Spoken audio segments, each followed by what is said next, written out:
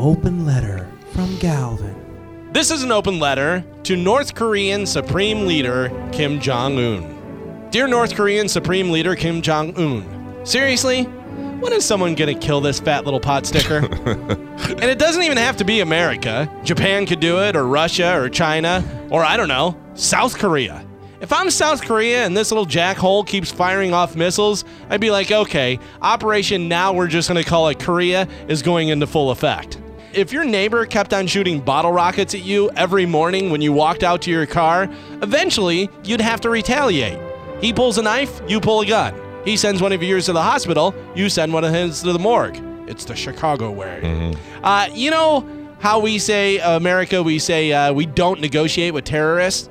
We should also add, you can't reason with crazy. Kim Jong-un's father was crazy.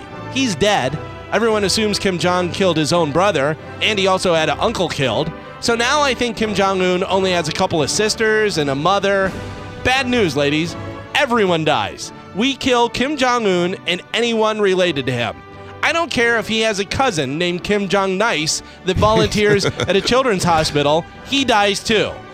I bet we take out all of Kim Jong and the rest of North Korea will be the nicest country in the world. Within a week, they'd be giving everyone free taekwondo lessons and giving away free buckets of kimchi. I don't know, does it come in buckets? I don't know. I'm not sure. Here's the deal. I don't care if you invented the hamburger. I don't care if you're the best golfer in the world, or if you never have used the bathroom, or even if you cured AIDS. You're a fat little weirdo, and I bet you don't live to see 2018.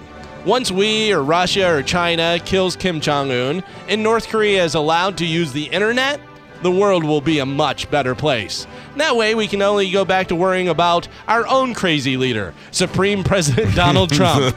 I'm Galvin from the Mike Kelta Show, and this has been an open letter to North Korean Supreme Leader Kim Jong-un.